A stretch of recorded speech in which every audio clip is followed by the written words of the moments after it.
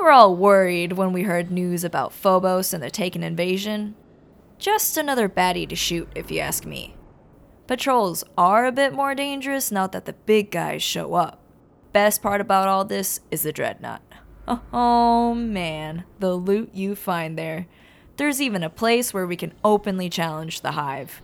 We currently have a running betting pool where the pot goes to the city. So far, we've raised 1.2 million glimmer for the kids that need help. Not too bad if you ask me. Now if I could only figure out how to get rid of the dang runes. Hello, and welcome to the Hangar Lounge. My name is Eric, Hunter A.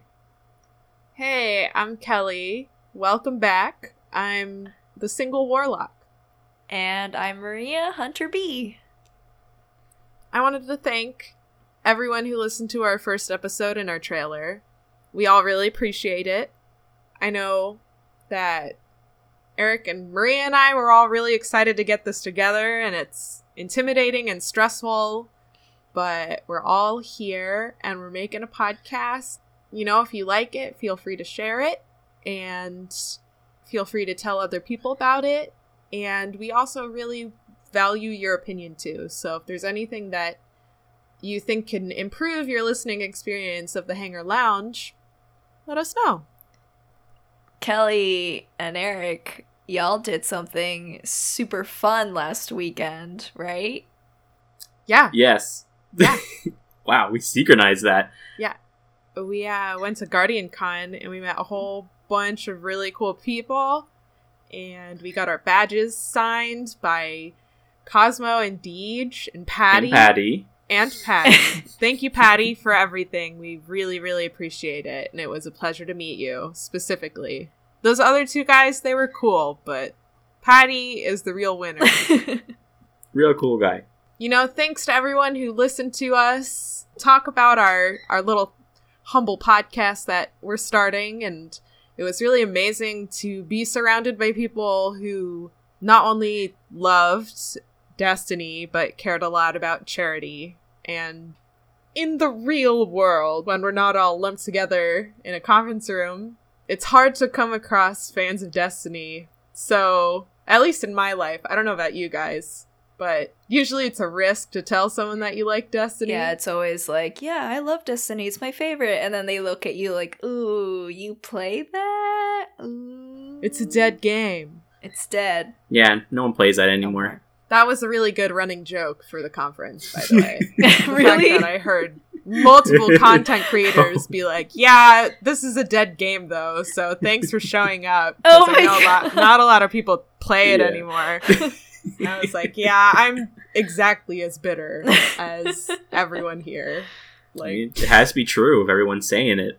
yeah. Mhm. But once again, thanks to everyone that Eric and I met and spoke to and hung out with and shared a passion that we have with a bunch of other passionate people. And it's really amazing that Guardian Con was able to raise so much money for St. Jude's as well. How much? I believe it made it to $1.3 million. Ooh. Yeah.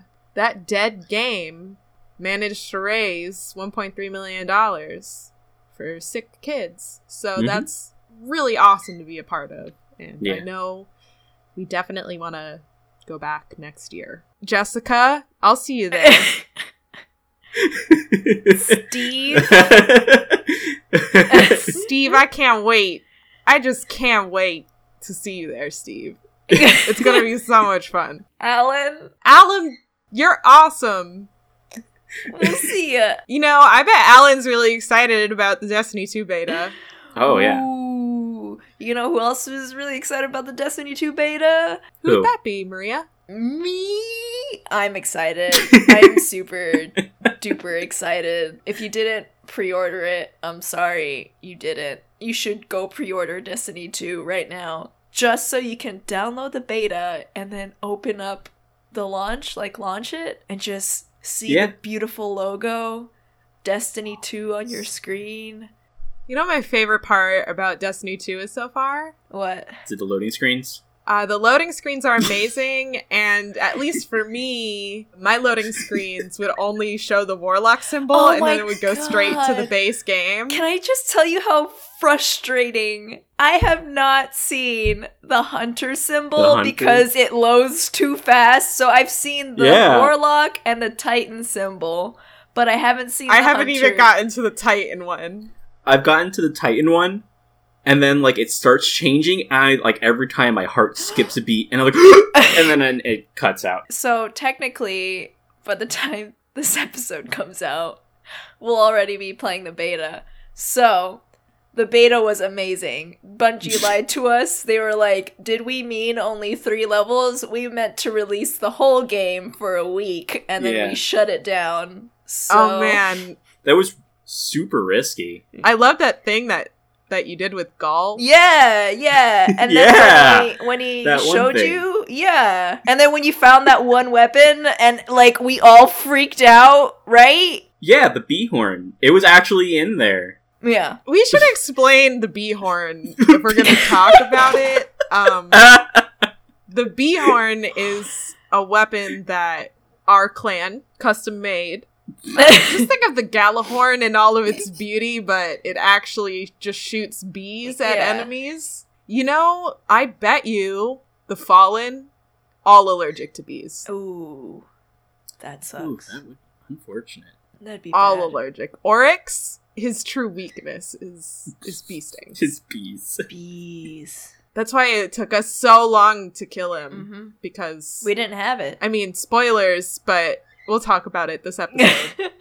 Beta does come out on Tuesday the 18th. This episode comes out on the 19th, unfortunately. So we won't get to actually talk about any of the beta stuff this episode. Yeah. Don't even try to talk to us on social media on that day. Like, God. We're not gonna answer. It's gonna be really hard, because I usually try to balance our Twitter account at Hanger Lounge pretty well, like, update stuff.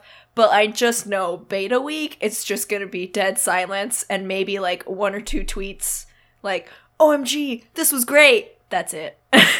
Yeah. No context. We gotta get some pictures. Yeah, we should. Definitely some recordings and all that. That'd be cool. We will have a bonus beta episode coming out on Monday the 24th, where all we talk about is our experience with the Destiny 2 beta. Man, that's what we should have called our trailer. We should have called it a beta-sode. Beta-sode!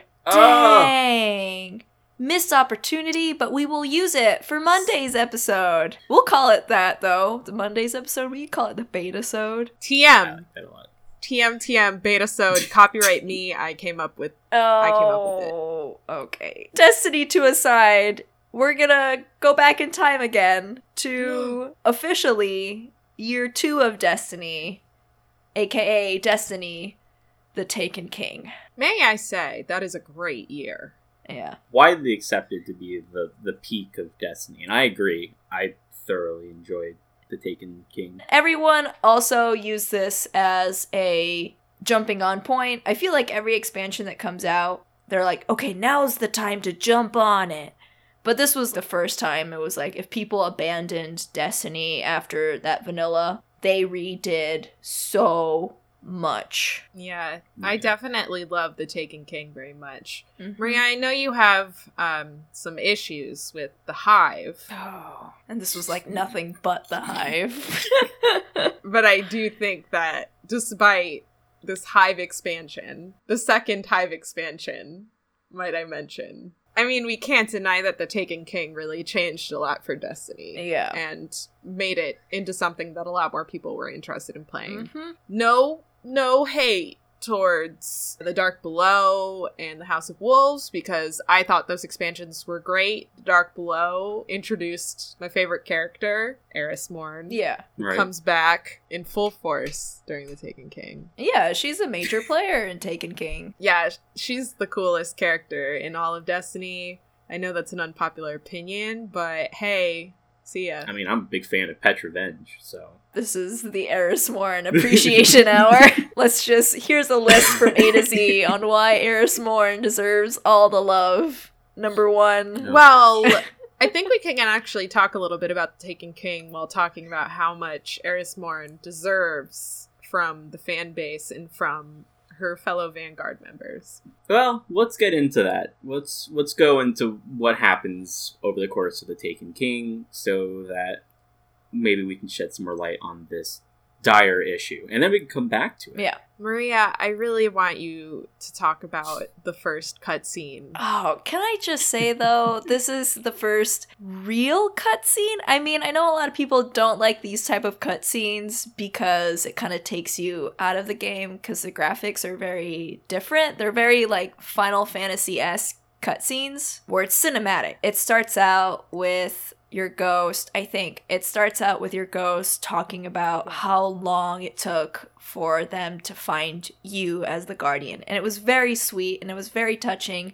And this is the first time we hear the ghost voiced as Nolan North. And boy howdy, it's night and day difference between Peter Dinklage and Nolan North. Your ghost becomes very lovable very instantly through this beginning cutscene. And then it changes from the ghost to Eris Morn. And props to the voice actress of Eris Morn, because you hear her as a very young, very hopeful guardian, and then there's a shift. Like, you hear her voice shift. It just introduces Oryx and this giant space battle between the forces of the Reef. Mara Sov and Prince Uldren are in a giant space battle with this giant hive.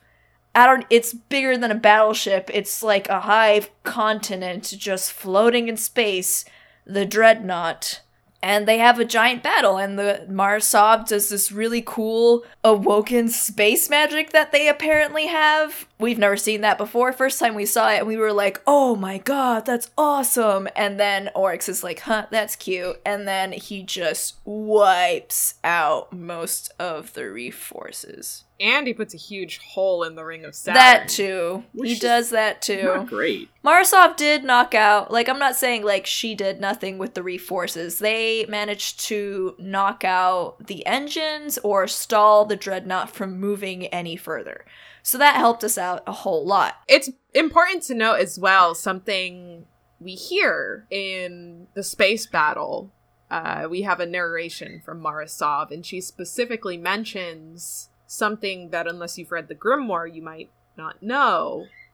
The fact that Mara Sov and Eris Morn know each other. Oh. And this plan of fighting against Oryx seemed to be predetermined. Mara Sov talks about how she's done her part, and now it's up to her hidden friend to do the rest. I know a lot of people use this to question the loyalty of Eris Morn to the Vanguard, but honestly, I think she just does what is right without the Vanguard's approval. Yeah. And so she takes many sides. Just like some other characters. Cade. Good foils of each other. Yeah. After the space battle is when we actually first get to play Destiny, the Taken King. We end up going on a mission. Distress signal by the Cabal pulls us to Phobos to get to see what's going on there. We worry that it's the start of a full-scale assault by the Cabal, but we quickly realize that it's an evacuation. Explosions are wreaking havoc throughout this base, and we start seeing these strange puddles of, I don't know how to describe it. It's like shimmering Space goop, but like, yeah.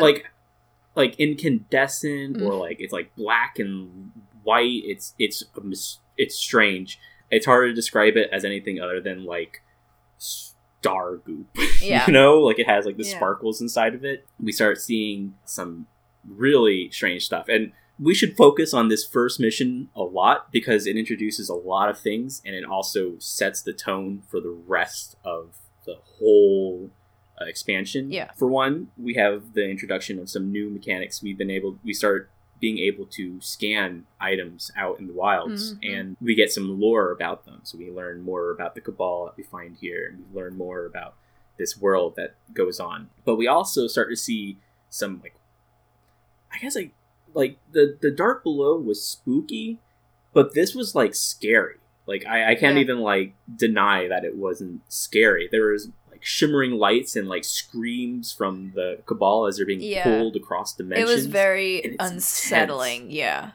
Exactly. It sets, especially when Eris Morn joins on the radar as well. Yeah. She begins saying these things that seem nonsensical, but they're important. Yeah. You know, like the fingerprints on the surface of my mind and all Everyone that stuff. loves Which is that a line. great line. Yeah. Fingertips on the surface of my mind. And then you're just like, are you so okay, Eris? Are we supposed to be here right now? Can we not? I mean, please? Zavala's so sassy, too.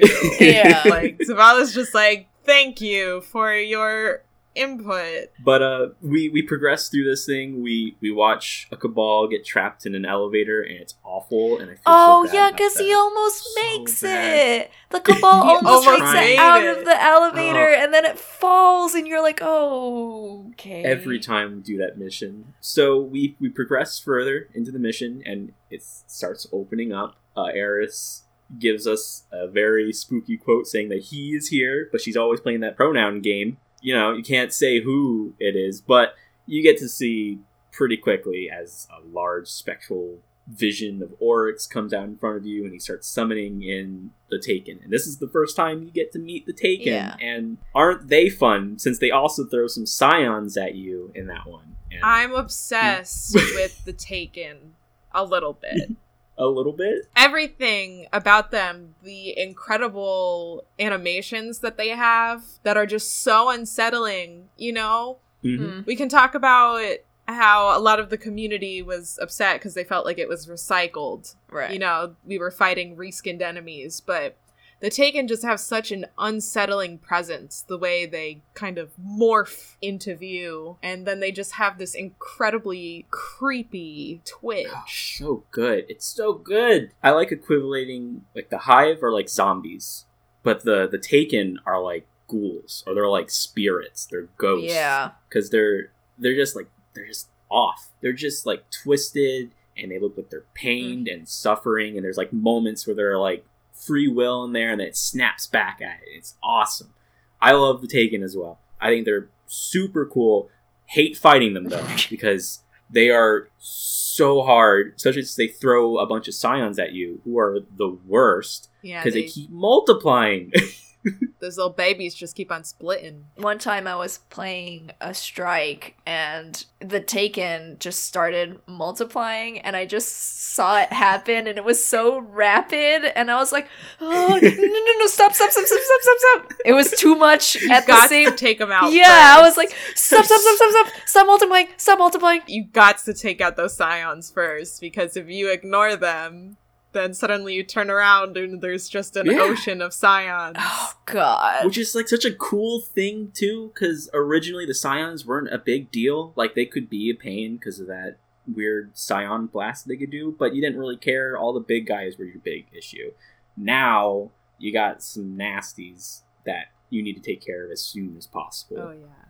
Oh, gosh. But you fight through all of that, and then one of my favorite moments in this mission and in a future mission is that you open the door and you find a good friendly shield bro who is just ready to blast you back, because that's when they let you know that's a thing now, and that these shield guys are going to be way worse. Flanxes. Yeah.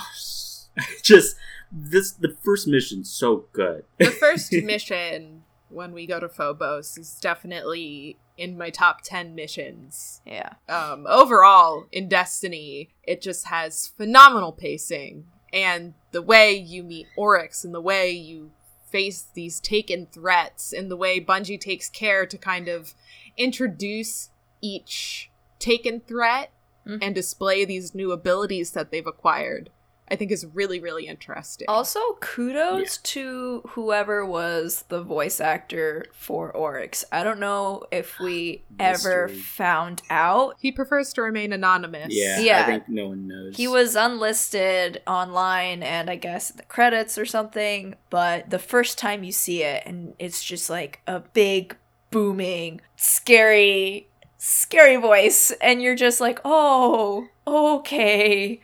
Yikes. Yeah. It's so good. It's He really did good. A fantastic job. He did amazing. really intimidating, really powerful, Mm-hmm. while still not seeming invincible. They don't seem godlike. They seem like they're still kind of an entity, but at the same time, they speak with this superiority Yeah. over people, and it's just so good.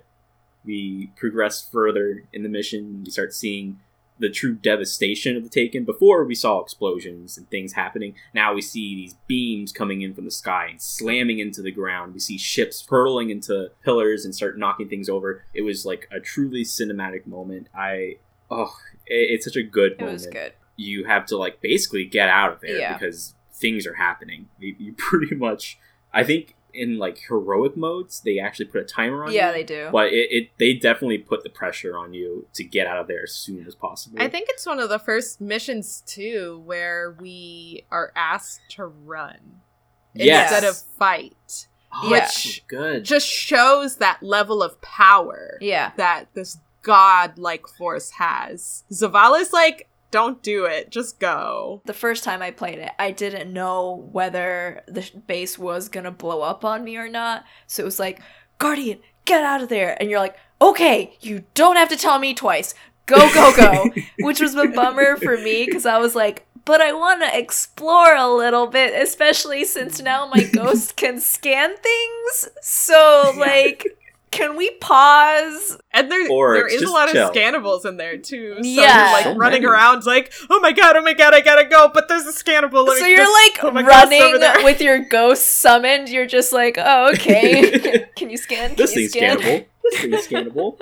It's goofy. God, that first mission is so good. Mhm. And you basically run through some Cabal. You get to see more of them in different experiences. And you make it to your ship and you get out of there. Yeah. And you see the results in a cinematic with Oryx standing over a legion of taken Scions and other Cabal. And it's just intimidating. So good. They set him up on a pedestal and he remained there all the Yeah. way until the end. One of my favorite antagonists in this game. Probably because they also For sure. fleshed him out so Mhm. well. Skolas was good, but Oryx was just fantastic. Phenomenal. Can I talk real quick about the Taken Grimoire cards? I love the Taken. I mean, I've established that already, but one of my favorite things about the Taken is the Grimoire behind them. Each Grimoire card for every Taken is this incredible, just little snippet. They're not long, and I would definitely recommend looking them up on Ishtar Collective, but it's kind of like this conversation between Oryx, the Taken King, and this entity as they're sucked up. And it makes it feel like it's almost consensual, but clearly, these creatures are being manipulated. But basically, in every card, Oryx will point out their weakness. He will offer them a knife to cut out what makes them weak, and that knife is the pact. The thing that changes them and makes them into a Taken and makes them stronger. I just absolutely love these cards because they have this incredible, eerie, manipulative energy about them. I think that's the end of the first mission. We fly out of there, we bring our information back to the Vanguard, and we also get to see Oryx lording over his new legions. This is the cutscene where Eris shows up, interrupts the Vanguard meeting. They're talking about Phobos and like, what just happened? And then Eric's flings her tomb husk / rock onto the table. Cade banters with her, and she explains who Oryx is and what the Taken are. And because we have a new threat, it only makes sense that we kind of go through a slight training montage. We gotta ourselves get stronger to fight this new threat. And thus, new subclasses were unlocked. New subclasses. Some of the best subclasses. Some of the best subclasses. At least one of them. I love the Night Stalker. My favorite subclass.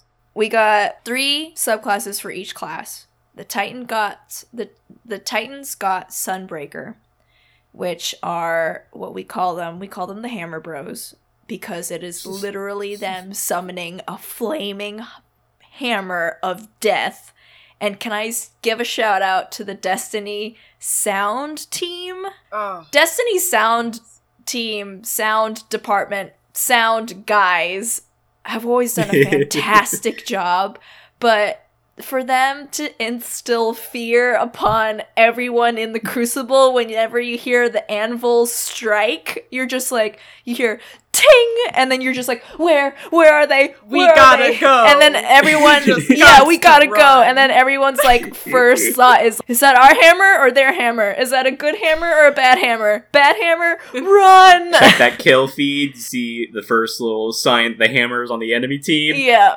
Get going. Yeah. It was so Time to great. go. Titans got the Sunbreaker. Hunters got the Night Stalker, which, well, we call them Night Stalkers, but we call their super snaros because they're snaring arrows. Ha ha ha ha ha. Bungie hire us. That's a clan. That's patented clan material. Apparently, I thought it was super common, but it isn't.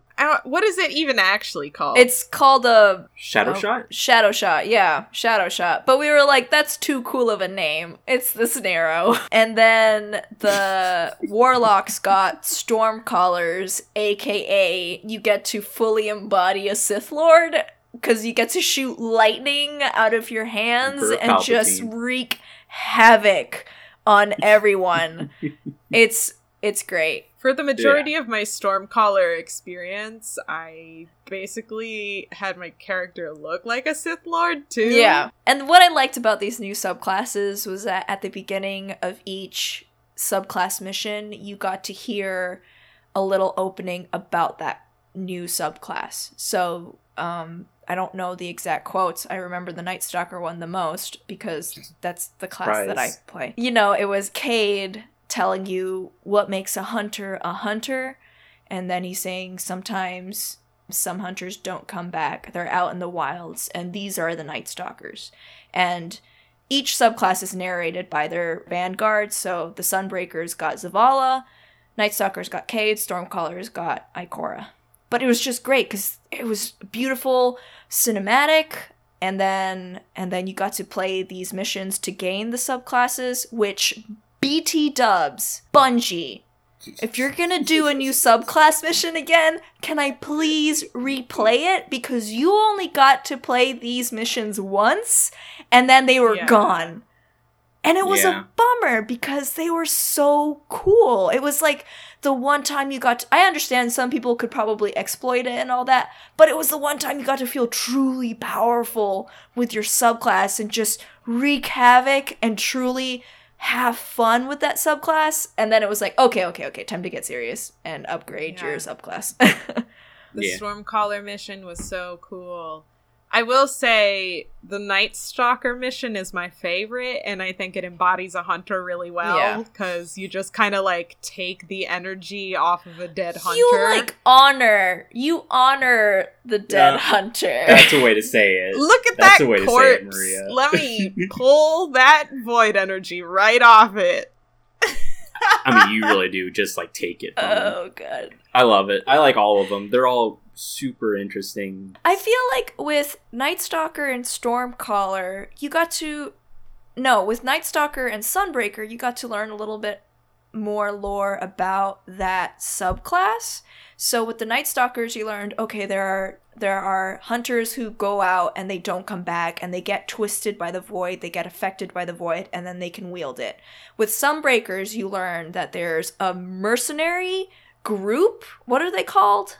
I don't remember what they were called, honestly. I just remember that they weren't really on great terms with Zavala, and they occupied Mercury. That's where you learn how to become a Sunbreaker, is that you contact this mercenary group and you learn a little bit through them. But then Stormcallers, it was all very shrouded in mystery.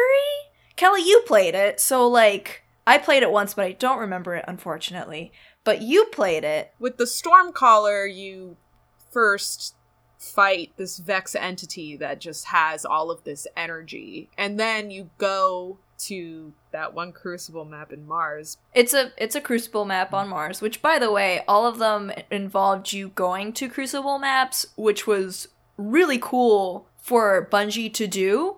Because everyone thinks, oh, it's a Crucible map, so it's only ever going to be Crucible. But in Taken King, they were like, guess what, guys? These maps that you fight other Guardians on, they can be part of the story too. You go there during a storm and you kind of channel the electrical energy, and it literally, you meditate. Yeah. You meditate with the storm, and then you become the storm. Yeah. And Hey.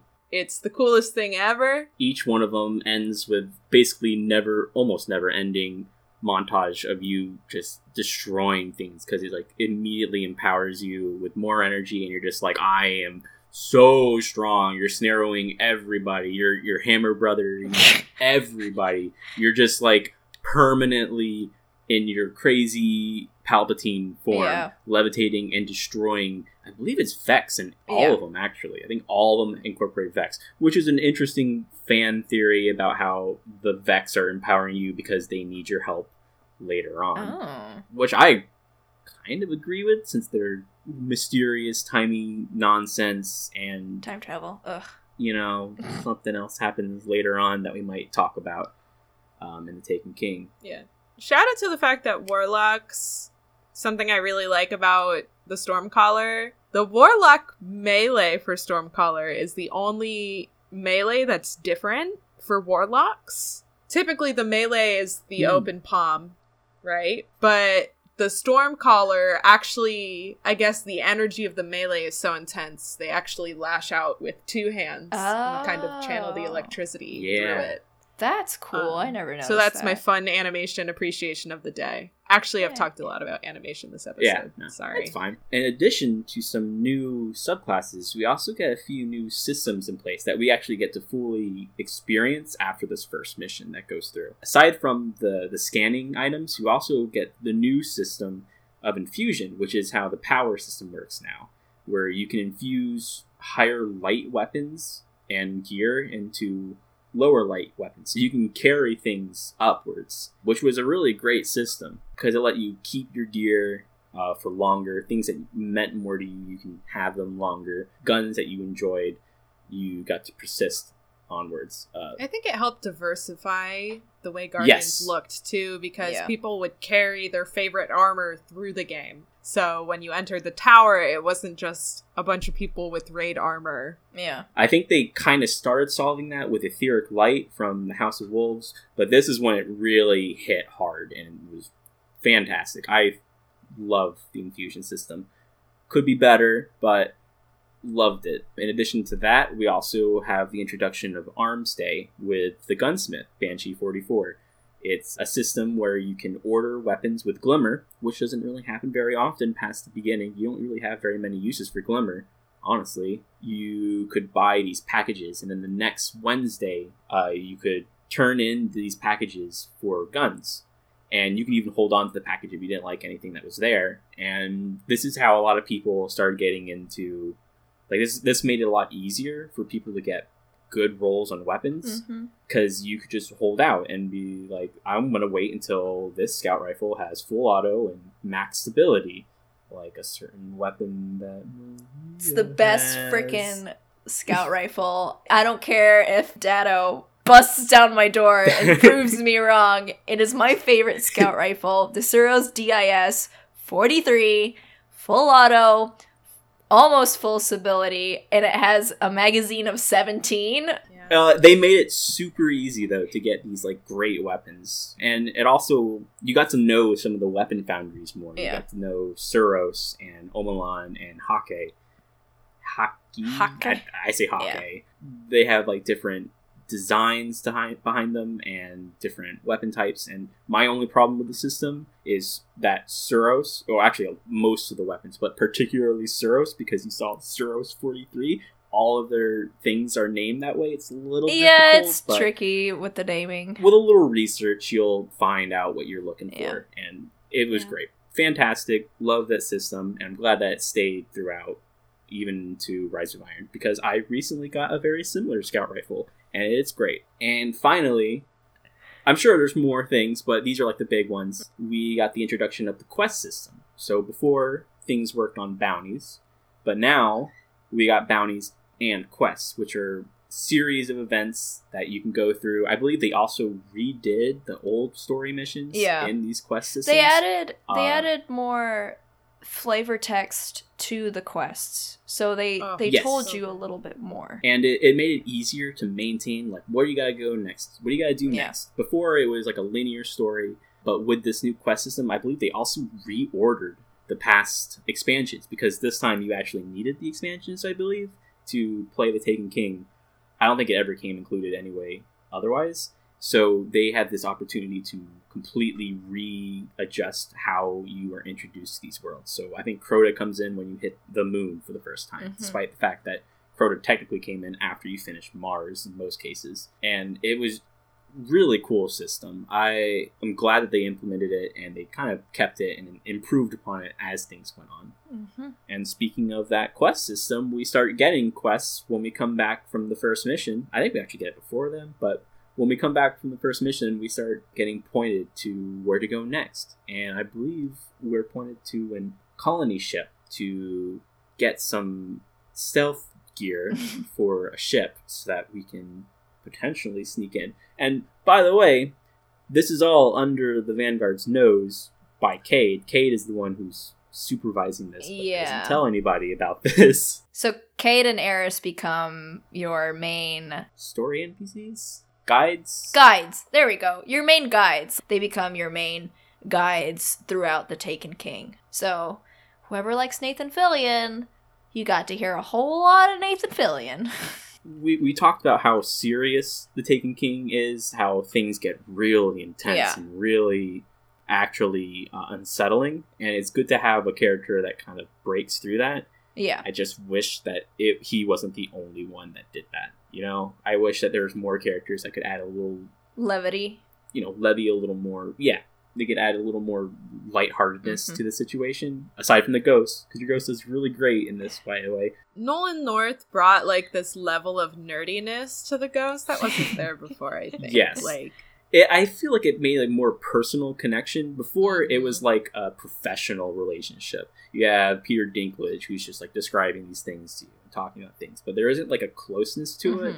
With Nolan North, it seemed like perpetually through it, it's kind of an endearing character that you want to know more and you talk more about this. Yeah, and even in this mission that we're talking about, where we have to steal some stealth tech to sneak onto the Dreadnought, the Ghost, at one point you're climbing this elevator, and even the Ghost starts talking about, I spent years scanning the Cosmodrome looking for you, and I was worried that I wasn't gonna find you. And you're just like, "Oh, little buddy, you found me, okay? I'm here now, friend." You're my best friend. You're my best friend. They did great with that.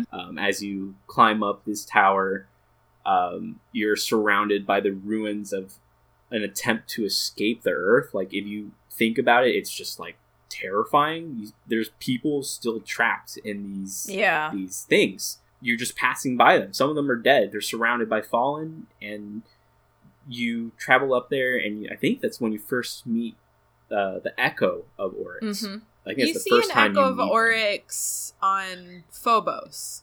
Oh yeah, that is during the first cutscene. You see a combination during the of cutscene. The Echo of Oryx and then, like, a cutscene of Oryx. Yeah. But this is, like, where you first fight an Echo? Yeah. And it's a great introduction, by the way. You're lifted up by this, like, tractor beam, and you drop down in front of a couple of, like, Fallen, and you're like, okay, we're gonna fight a couple Fallen, and then a giant explosion happens and kills all of them instantly. Like, there's, like, a captain up there, gone. Yeah. Everything gone, and then Oryx is just there, this, like, mysterious, darkened figure, a silhouette that is going to haunt your nightmares in the raid. For sure. Just appears in front of you and just starts attacking you and summoning Taken in. It's a great setup.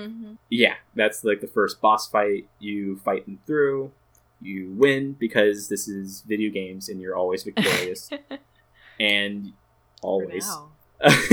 Always. And go to find some stealth drives and outfit the ship for your next step towards the Dread Nougat. Can I say, though, there's a line that the Ghost has in this mission where He's like, man, Oryx seems to still be pretty mad at you, for killing his son Yeah. and everything. Yeah. And I'm like, Can't catch a this is break. It's so funny. I'm like, yeah, probably. He's probably a little mad about that. We have that great cutscene with Amanda Holiday and Cade kind of being sassy with each other. Mm-hmm. As the stealth tech gets installed on the ship. It's just a really good cutscene. Those two have a lot of really good chemistry together. We take Eris's ship outfitted with stealth tech and we try to sneak up on the Dreadnought, but our stealth technology ends up failing and Eris's ship gets destroyed. Oops. And she's still pretty salty about that. Regardless, we managed to make it off of the ship before it's destroyed, and we do like a short transmat onto the Dreadnought. But now we're stuck. We're stuck on this Dreadnought without any transmat zone. And we discover something really interesting about the Dreadnought. We're not the only entity here that is kind of, assailing this ship. Because it turns out some real salty Cabal crashed their ship into the Dreadnought to form a beachhead. Which is awesome. So Cabal. Badass. That is awesome. That is badass. We progress through this mission, we disable the superpowered weapon, and we establish our own mini beachhead. We set up a beacon so that we can transmat onto this whenever we need to later on. Yeah. Yo, Zavala, you want to know what a transmax zone on the Dreadnought looks like? You landed a Guardian without permission? It's so good. Where's your permission form? Oh, Lord. Where's your signed field trip permission? You fight off some Cabal and you get out of there, basically, which is nice. Yeah. And your ship's there too. I remember your ship flying ahead of you and dropping heavy ammo for you. And we set up the beacons. Yeah, we set up our beachhead beacon so that we can teleport back in there. We also learned something about where Oryx is. And ourselves. Yeah. Well, we always learn something about ourselves. But we stumble upon this gate, right? This strange hive gate that we try to pass through. Yep. Yeah. And we just can't get through it. And Eris informs us that you need to be ascendant because Oryx is a god, and so he has a fancy VIP section of the ship that not every hive is allowed into. So this begins our mission to masquerade ourselves as Ascendant Hive. And we also use the Cabal to get this information. They're great at what they do, so we might as well kind of piggyback off of that. They're so we can sneak into that ship, steal some of that information, watch one of their commanders get taken away, which is awesome. And yeah, that's a cool mission. You learn how to get to them is you gotta become Ascendant, and there is a certain way to become Ascendant. Yeah. So before Gotta do a little grave robbing. Yeah, before we do that though, we go see our good old friend Rasputin, and we gotta learn how to become invisible, which I feel was a weird thing to do because I was like, wait, Blade Dancers can already become invisible, so why is this needed? Apparently Rasputin has the codes to let other Guardians become invisible temporarily. So then while you're doing this mission, Cade himself, he says, how do you think Blade Dancers got the tech to become invisible? And you're just like, God damn it, Cade. Is everything stolen? Just steal it. Just take it. Just take it. Yeah, when you're a hunter, you just steal all your skills, and you're like, nah, I learned it. What are you talking about? You get some, cooler stealth tech for yourself for a later on mission. Yeah, so... you do need to go get a chunk of Crota Crystal, though. Crota Soul Crystal. So, back where we banished Crota back to their sword dimension in the Dark Below, we had to travel back down there. We find... I believe there's an ogre there. Yeah. That we need to fight off. And then when we get real close to it, gets taken, and we grab some of that crystal, And, mission complete. Yeah, You you did see it. the, Over. yeah, It's great. it's done. You see the header, mission complete, and you're just like, oh, okay, cool. It's just another regular mission, right? Oh man. Right? Oh man. But then the Vanguard radio begins to fade. Oh, Right? Yeah. And things crackle. So good. And mission complete pulls away from the sides. Mhm. mission complete is not complete because you get trapped down there Yeah. Yeah. and you have to run. Yeah. Okay, so like we said earlier that Phobos was the first mission where they tell you to run, but Lost to the Light is, for me, it was the mission where they told you to run, because not only Oryx appears and then he says like, you will die here, and you're like, oh, okay, so I'm just gonna have to like fight off whatever you throw at me. Come at me, man, Yeah. come at me. And then like, I don't really know, because I always run, right? Because I'm like, oh, you told me to run, I'm gonna run. But I think he summons in that he summons in the he ogre took. that he took, and I think he also summons in the Cabal The leader. Cabal commander. Yeah, and then those both come in.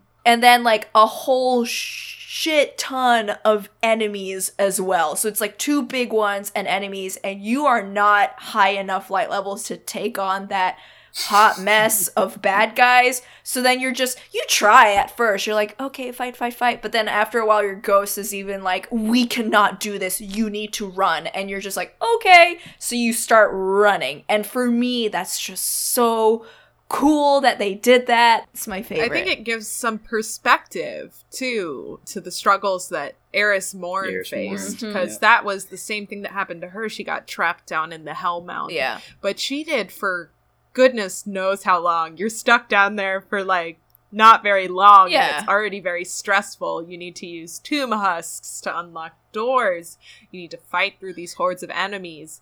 Your connection with the Vanguard is completely cut off. Yeah. And it's horrifying. And she did that. My girl, Eris Morn Appreciation Hour. My girl, Eris Morn, did that. I mean, like, there's a big problem with a lot of this because she's very invested in this current mission. She has a very obvious vendetta about certain things, and she is very clearly more interested in the crystal getting out than you are. Like, that's actually described in there, which is where I could see a lot of the flack coming from. I'd say, as long as we're both out there, I mean, I'm holding onto the crystal, Yeah. so it's like, kind of thinking about me. There's like a theme here, and that there's a lot of really cool missions in the Taken King Yeah. that are like actually fun to come back to. Yeah. And Yeah. we might talk about that a little later, because there's a reason to come back to this mission later God. on. When Yeah, you're before stronger. with Destiny, it was fun, right? But it was this pattern of go in there, take your ghost out, and have it open a door for you, shoot some things, you're done. But the Taken King introduced a couple of very unique missions that kind of broke that mold a little bit and added just this little level of excitement. You get the crystal, and now you need it's just an empty crystal. There's no essence of Crota. You need to get some essence up in there. So you go to the raid. You don't play the raid. You just go to the levels, the setting Crota's End. of Crota's End. Crota's End Yeah. raid. And that was also something that was new as well, where it was like, oh wait, I get to go to a raid area without having, which was great for people who hadn't played the raid. It's a good moment because it lets you see the entirety of this Mhm. raid, kind of. You start from the Abyss and you move into the actual final Yeah. resting place of Crota. Whereas in Skolas's case, Skolas only made it to like the inside of the Vault of Glass.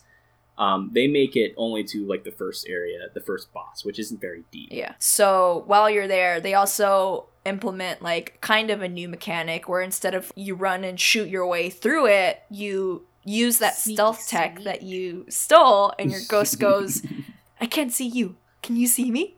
It was really cute. Cute. I love the ghost. So then you go invisible, and like you have to sneak. It's a stealth mission. You have to sneak your way through the raid. You crash in on Crota's funeral. You crash Crota's Not a funeral, a death ceremony. Yeah. So yeah, a funeral. No. Yes. A funeral. You crash his death ceremony and you soak up, you're still invisible and you soak up the essence, and then your invisibility kind of runs out, it glitches out, it runs out, and everyone can see you, and you're just like, oh, was I not supposed to be here?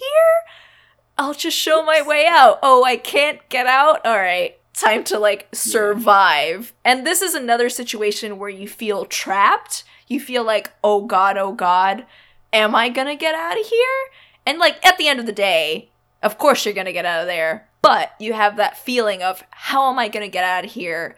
How is this gonna play out? Because you're once again swarmed by Hive and Taken, and you hear Eris and Cade fighting, and that just adds to the tension. It's kind of like mom and dad are fighting, and I'm fighting Taken right now, so it's like, can you guys get along for 3 seconds and help me get out of here? So they're just like bickering and you're fighting, and then finally at some point Eris does the coolest thing and just chants with her awesome mighty power that she gained when she was stuck on the moon, and she like uses magic. She uses crazy Hive magic to pull you out, and you're just like, I'm alive. Magic.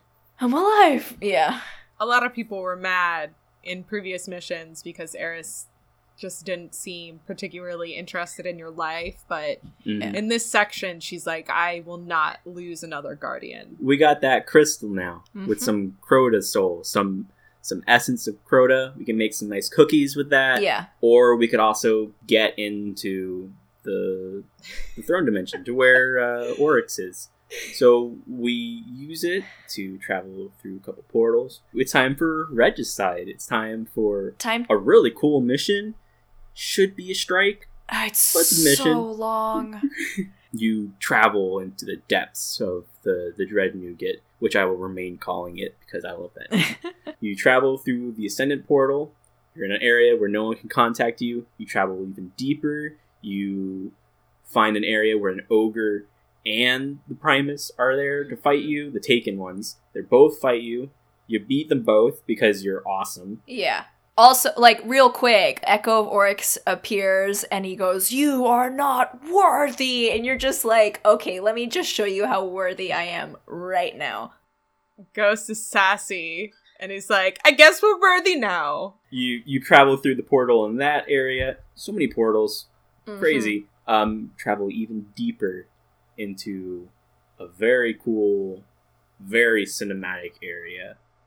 I don't know if I should be the one to describe this. It's awesome. The coolest introduction to a boss, in my opinion, so far. Although, well, that's in the raid. Anyways, your entire screen is black, like you look forward and it's just dark, and then you see this little burst of light shoot out in front of you, and then it goes up a wall, so you're like, okay, there's a door. And then the door opens, and what you see is just this reddish black, and it bleeds into the silhouette of Oryx, and you're like, oh shit, that is the coolest. Oryx knows how to make an entrance, okay? Yeah. He was just waiting. He's drama. like, watch Charisma this, guys. 30. Yeah, he's like, this is gonna be so cool, guys. This is gonna be so cool. And he does it, and it really was really cool. And, like, honestly, if Regicide wasn't such a long mission, I would just replay that part over and over and over again so I can see the cool bleed effect. Look it up. It's Regicide. It's awesome. You also learn about some interesting characters before you enter that room, because there's a Hive sculpture. Statues, and one of them is Crota, and one of them is Oryx, and then there's this character we have not heard of yet, named Nokris. But, you know, there's a lot of theories about Nokris and who they might be. I mean, my vote is that Nokris is the brood mother for Crota. Can you imagine fighting a giant wizard? Oh my god. We go in there and we fight Oryx in their spooky place. And oh yeah, they also introduce us to the Shadow Realm. Yeah. Shadow Realm. That's not what that's really called. But it's not what it's called. Turns but out who he cares? watched a lot of Yu-Gi-Oh! In his spare time. But you defeat him in his spooky Shadow Realm, and then you break that thing, and then what happens? Because it's awesome. It's great. More awesome stuff. And then Oryx does this thing where, I don't know if it's confirmed or not, but he takes himself? He summons that weird blight energy and just plunges it into his chest, and then he disappears into his throne world, right? And then what's left is just a shard. Yeah, he drops his blade, and then Oh, okay, it was part of his blade. you- there we go. yeah, you break into it. And then Eris Eris does appears. stuff. Kelly, take it away. Eris is here. Hey, what's up? It's me, Kelly, your local Eris Morn enthusiast, here with another sweet cutscene featuring my wife, Eris Morn.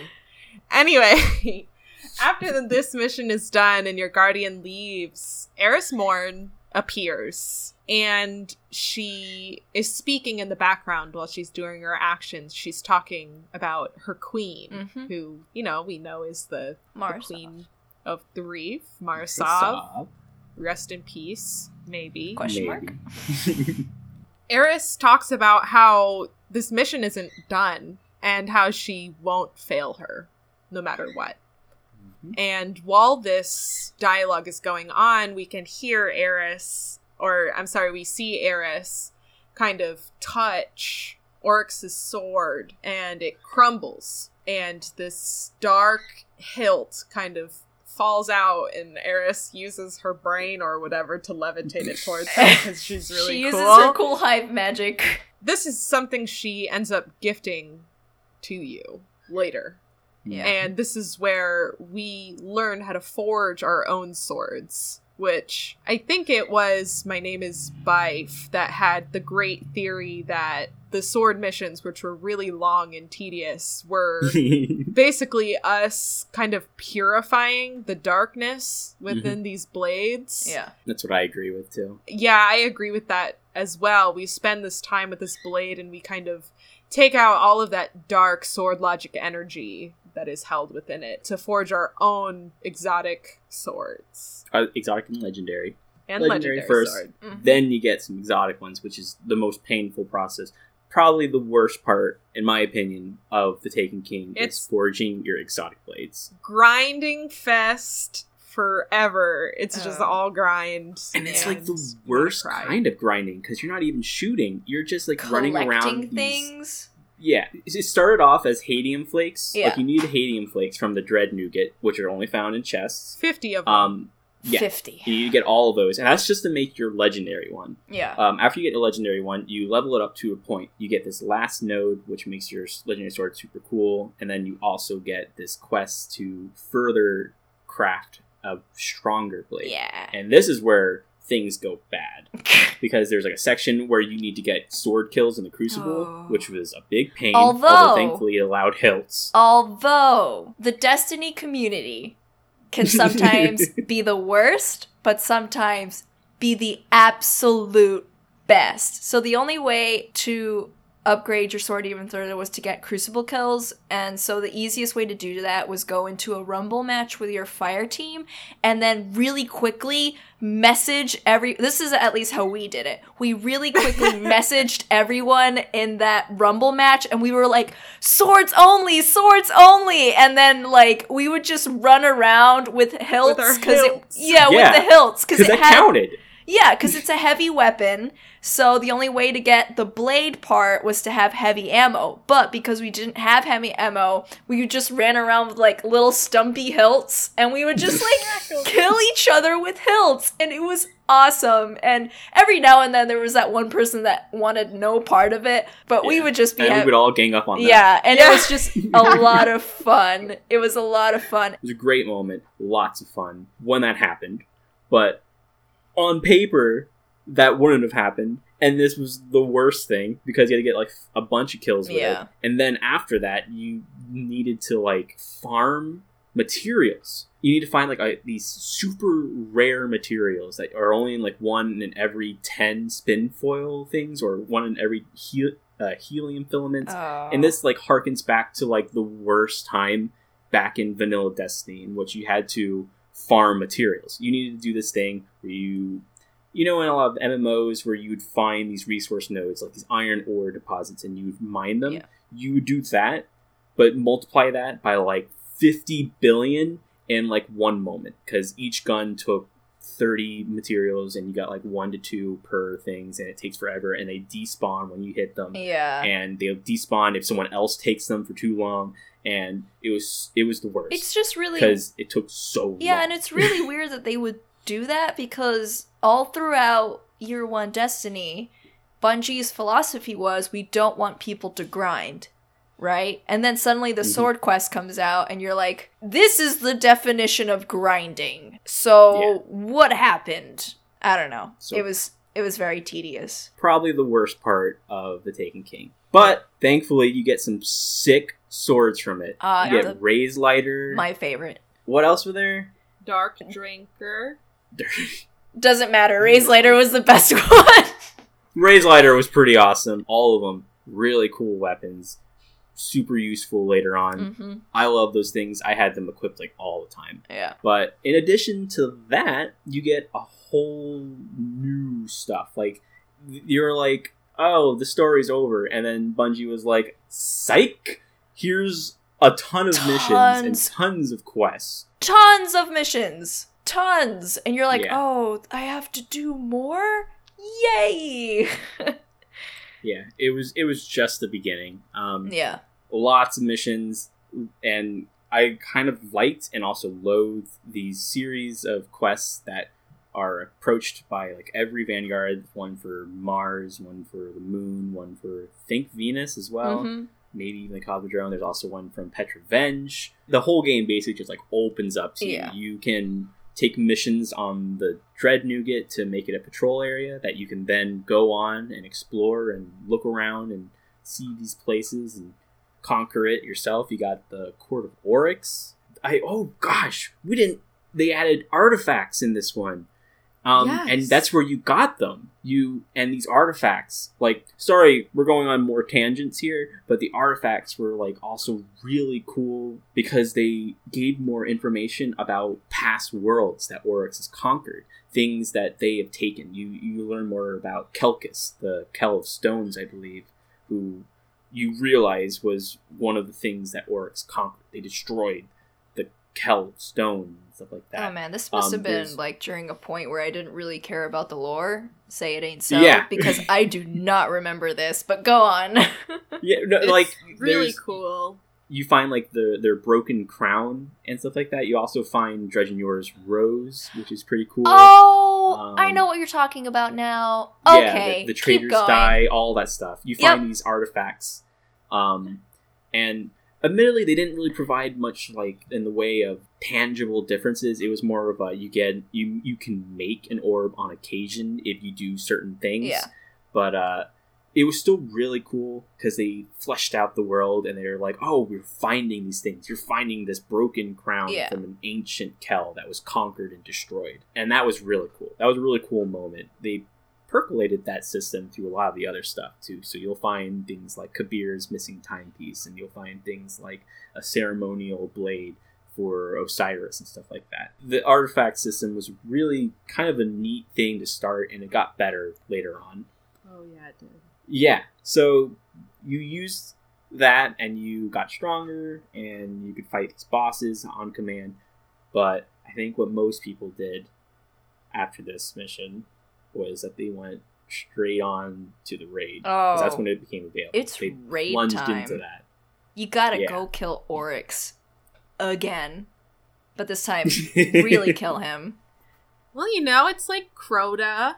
Yeah. We killed his crystal, but then we have to go into his dimension, his personal little Throne cool world. ascendant world, Yeah. Mhm. to kill his non-physical form, Right. his ascendant Yeah. form. And how would you guys rate this raid? Because I loved it. Like, Vault of Glass holds a special place in my heart, but King's Fall was fantastic, in my opinion. There's a lot of cool things in there. Exploration. It was long, unfortunately. Yeah. That's probably the only problem with it. I think that's the biggest thing about it is not a lot of people are like, oh yeah, King's Fall, like, let's go, because it is a big time investment. Yeah, it feels like something you really gotta schedule. It's like setting up a business meeting. You're just like, oh god, it's time for King's Fall, let's go. Like, it was very hard to do it it was hard to do it in one go. But thankfully, you got checkpoints. You can come back at it later. Yeah, I love the bosses, though, and so good. I felt like it was a really awesome blend of the two raids that we'd experienced, where, you know, Vault of Glass has a lot of really great puzzles to solve, and like we discussed, Crota's End was a little shorter and had some interesting puzzles, but was a lot more kinetic. Yeah. So it was like a really good combination of both, and it was this really unique raid where you were just going deeper and deeper into the Dreadnought, and also making your friends who haven't played the raid walk in front of that one pillar that launches them to their death. So, oh god, there's that section where you're in the middle of like space and you're jumping. Tomb ship to tomb ship, which isn't great for hunters. The tomb ship puzzle. Screw the tomb ship puzzle. There was that one ship where if you were a hunter, you were just that one ship. God, it was it's just a little too high that you actually almost certainly had to change your jump to fit it or change your agility because it was just barely like it was so close, and it wasn't like immediate too. It was way through it that it happened. It was worse. It was like the second part of the puzzle, and you're like, I'm almost there. Just kidding. There's this one ship. I think the only way I could do it for the first couple of times was that I had to get the Bones of Yo and like get that triple jump in order to jump up there. But oh my god, that's what I did. The worst. There was a lot of platforming in that raid. Yeah. Personally, as a person who likes jumping and going really fast and maneuverability, I really enjoyed that because there wasn't as much in Crow's End. It was very flat like the whole way through. You can jump around and make things faster, but you could get through that entire raid without jumping practically. Yeah. As a high armor, low agility warlock, a lot of the jumping puzzles were not so kind to me. But I really enjoy the raid because unfortunately it is long, but it does kind of fit because there's this thing where it teaches you the mechanics as you go through. You learn about these auras, which empower you to do damage to the war priest, for instance. And they're powered by death. So you have to, if you're the one who holds the aura, you need to kill things, whereas people who are surrounded by your aura are able to do damage. You progress further down. You travel deeper into it through Golgoroth's G-Man. Was it cellar?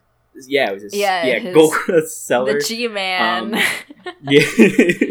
And it's worth noting that in the cellar, like a lot of people would run past it, but people discovered that there's a certain pattern. Another cool thing about King's Fall is that there's secrets. There's secrets to find. Yeah. People love that in Vault of Glass. Where's the sixth chest? Yeah. It's in our hearts. I mean, we might be able to talk about that later because I'm remembering a certain mission that shows up later on that I completely forgot.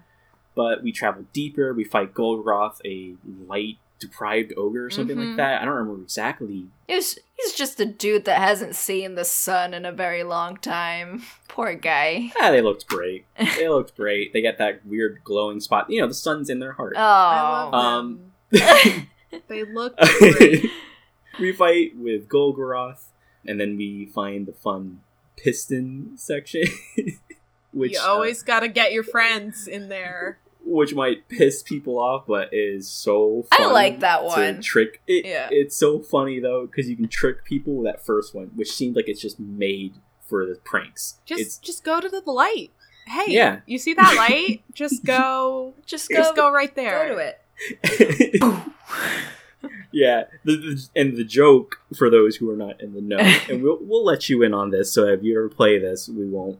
Well, you might not remember this, but hopefully you do. If you run to the light and you just stand there for like 1 second, you will very quickly become acquainted to the opposite wall, because a piston is going to slam you into the wall, and then you're just going to die on impact. Yep. Or even worse, you'll live and then you'll fall down into the pit and die. And it's so funny. I love that moment. Mm-hmm. You travel deeper through this section, and you encounter the final arena where you first fight Crota. You fight Crota's sisters, Oryx's daughters. I don't remember, like, it was Ir Anuk, and what was the other one? I don't remember the name. Yeah, that sounds right. This sounds Hive-ish. I'm sure you're right. I don't remember what it is, though. You fight two Pyramid Head figures, wizards, who are trying to constantly kill you. The Death Singers. True to their name. Oh, Ir-Yu is the other one. The one back in Crota's end. Yeah. Oh. This is where you learn about the aura of immortality situations, where, like, if you stand in these auras, you remain immortal, and you use that to fend off their death singing ability, which is trying to kill you at every instant. And you also learn more mechanics about this final arena, like standing on platforms to summon these spectral platforms to gather these light relics, which Maria got very acquainted to because she was basically our I was the relic runner, and it was just like you grab it and you jump. I was okay with doing it. I was happy, but it's very, there's a lot of pressure, because if you miss a platform, it's a wipe. It's an instant wipe if you miss a platform. So, like, I would do it. Good at it, though. Yeah, I would do it, and I got used to it. But every single time I played it, no matter how many times I played it, my body would be shaking, because I'd be like, don't mess this up, don't mess this up. Especially towards the very final stages of the raid. You just need to do it one more time to kill Oryx. And I would be shaking. I'd be like, do not fuck this up. Do not fuck this up. Do not mess this up. So it's nerve-wracking. Yeah. And then I would just feel exhausted after the raid.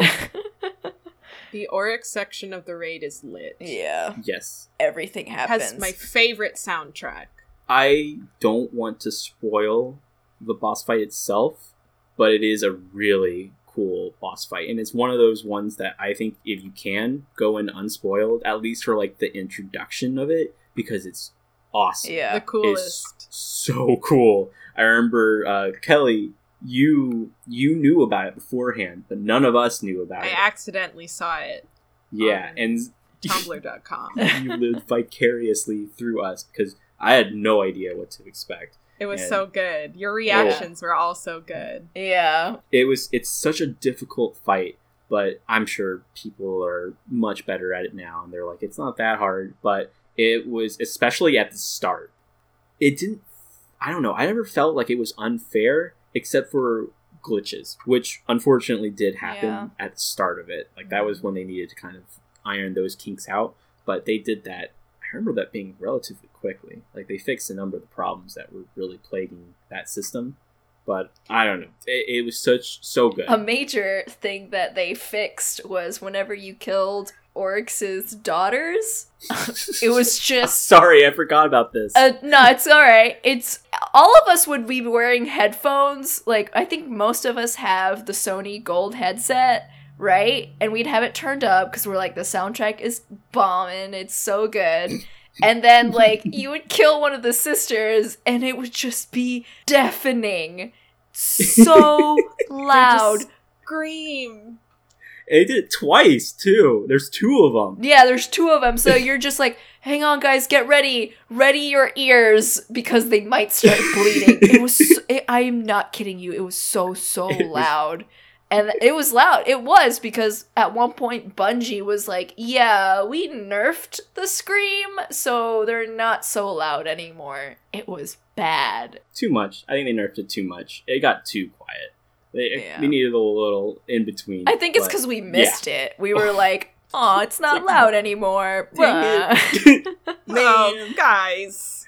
Yeah, but that raid was really good because it was a really good example of building up on mechanics. Every single raid has had that thing where it builds upon, but you really felt it in King's Fall raid. In order to understand this last part, you really had to play through the raid. Mm-hmm. There's a lot to explain, but it felt great to finish. Mm-hmm. In my opinion, no spoilers, but like Oryx's death is by far one of the most satisfying. It's very satisfying. Raid kills ever. Yeah, look it up and you will understand. Oh, So it's good. very good. And the first time we saw it, it was just a sigh of relief after playing this raid for so long. And we were just like, oh my god. We did It it! was such a good, Thank you. Yeah. such a good end to The Taken King. But unfortunately, because Bungie's are a bunch of maniacs, they had hard mode to come, which increased things harder, and then they had challenge modes, which came in later. Yeah, that was the first. Which ramped things up. What else was there? They had calcified fragments, and like these things introduced bits of lore. They introduced the Books of Sorrow, which I'm not the best to speak of because there's so much of it and it's so dense, and I love all of it that I would spend too much time talking about lots of stuff without me being able to like cite things specifically. The Books of Sorrow is Bungie's masterpiece of lore. It is really, really good stuff. Even if you don't know Destiny, read the Books of Sorrow. It is just so rich and so good. So good. It has a really awesome style of writing where it feels almost biblical in nature. As it talks about the transformation of this small, teeny tiny baby hive into this powerful king. Yeah. And you learn about Oryx's experience with the Fallen and the Vex. And you learn about his sisters. Just all of these incredible characters that feel really thorough in the writing. It's super good. Highly recommend looking through it. If you're playing the game and you haven't gotten them all, try to find a group to go challenge mode, or even just look it up online, because they're so good. You know what's a great place? IshtarCollective.net. Yep, yeah. IshtarCollective.net. They have all of them there. Go read them. I highly recommend it because it goes into the history of the Hive, which I hated the Hive before The Taken King. I thought they were boring. They were just like zombies. Yeah. This really fleshes out who they are as a race and what's important to them, their main tenets, and leads up to the confrontation with you, practically. But there's more than one reason to collect these things back then, because collecting more of them gave you access to another quest line. And this is like a trend throughout a lot of Taken King as well, is that it introduced a lot of hidden quests, things that you could find, or even exotics that aren't even like you could find them if you accomplish certain deeds. But the first one that comes to mind is Touch of Malice, which uses Oryx's Dark Heart to power malice. It shoots death basically at you, and it sucks away your life, and it's so good. Eris Morn made it just for you. Yeah. Eris Morn proves that she can make guns too, which is like, what can't she do? She's the probably best. Fly, since she doesn't have a ship anymore at the moment. But she can teleport though. So I mean, like, that's the thing. She probably doesn't need a ship. Yeah, who needs a ship when you can just teleport wherever the heck you want? You would gather these calcified fragments, which came with these bits of lore, these Books of Sorrow. It added so much more to it and really forced you, in a good way, it encouraged you, I guess is the word for it, to gather these things, to eat up that lore, and then it rewards you at the end of this, of doing the raid again and harvesting components from the bosses themselves in this weapon, which now makes the end of the raid far easier because its life-draining ability doesn't really come into effect in these auras of invincibility, which was so cool. It wasn't the only one. You got other exotic quests from it. So the swords were an example. Touch of Malice was an example. At some point during the Taken King's run that Lost to the Light mission, someone discovered that you could go through a door near the end. Like, you had to, like, speed run the mission. And then you could go through a door at the end of the mission, and it would unlock the Black Spindle mission, which super hard, at least for me. It was just a super hard mission to get. So that was cool that they did that, though. It was like a little bonus content during the year. Yeah, it was super secret, too. Mm-hmm. There was a lot of hidden gun quests that the community found out about, and then it would flood Reddit, and then we would be like, oh, we gotta get on Destiny right now and get this gun. So that was great. That was the fun thing about Taken King. They also had other things throughout the year. So then one October, some people got on Destiny, and they were like, what is happening? And the tower was celebrating Halloween, aka Festival of the Lost. And the Taken King was the first year that they introduced these festivals. So Festival of the Lost was the Halloween event, and then the Dawning was the next year, I believe, and that was the Christmas event.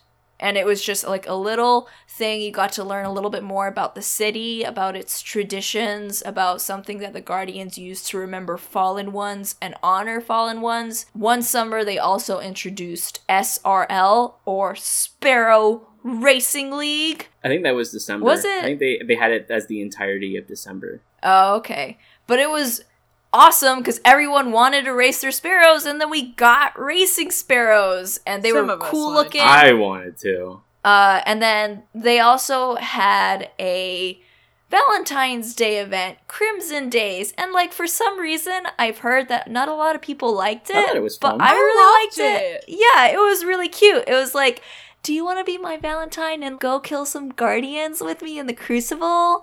It was really cute. It was a 2v2 Crucible event, and it was great. Yeah, I liked it. And then in order to keep content fresh, at some point during year 2, they had a April update, and it was just, they introduced a couple more strikes, they added more dialogue in some areas, and they even redid some of the current strikes to make them a little bit more fresh so that we would have content to play. So that's what I liked about Taken King. It introduced, like, we're giving you small bursts of content so that you keep playing this game.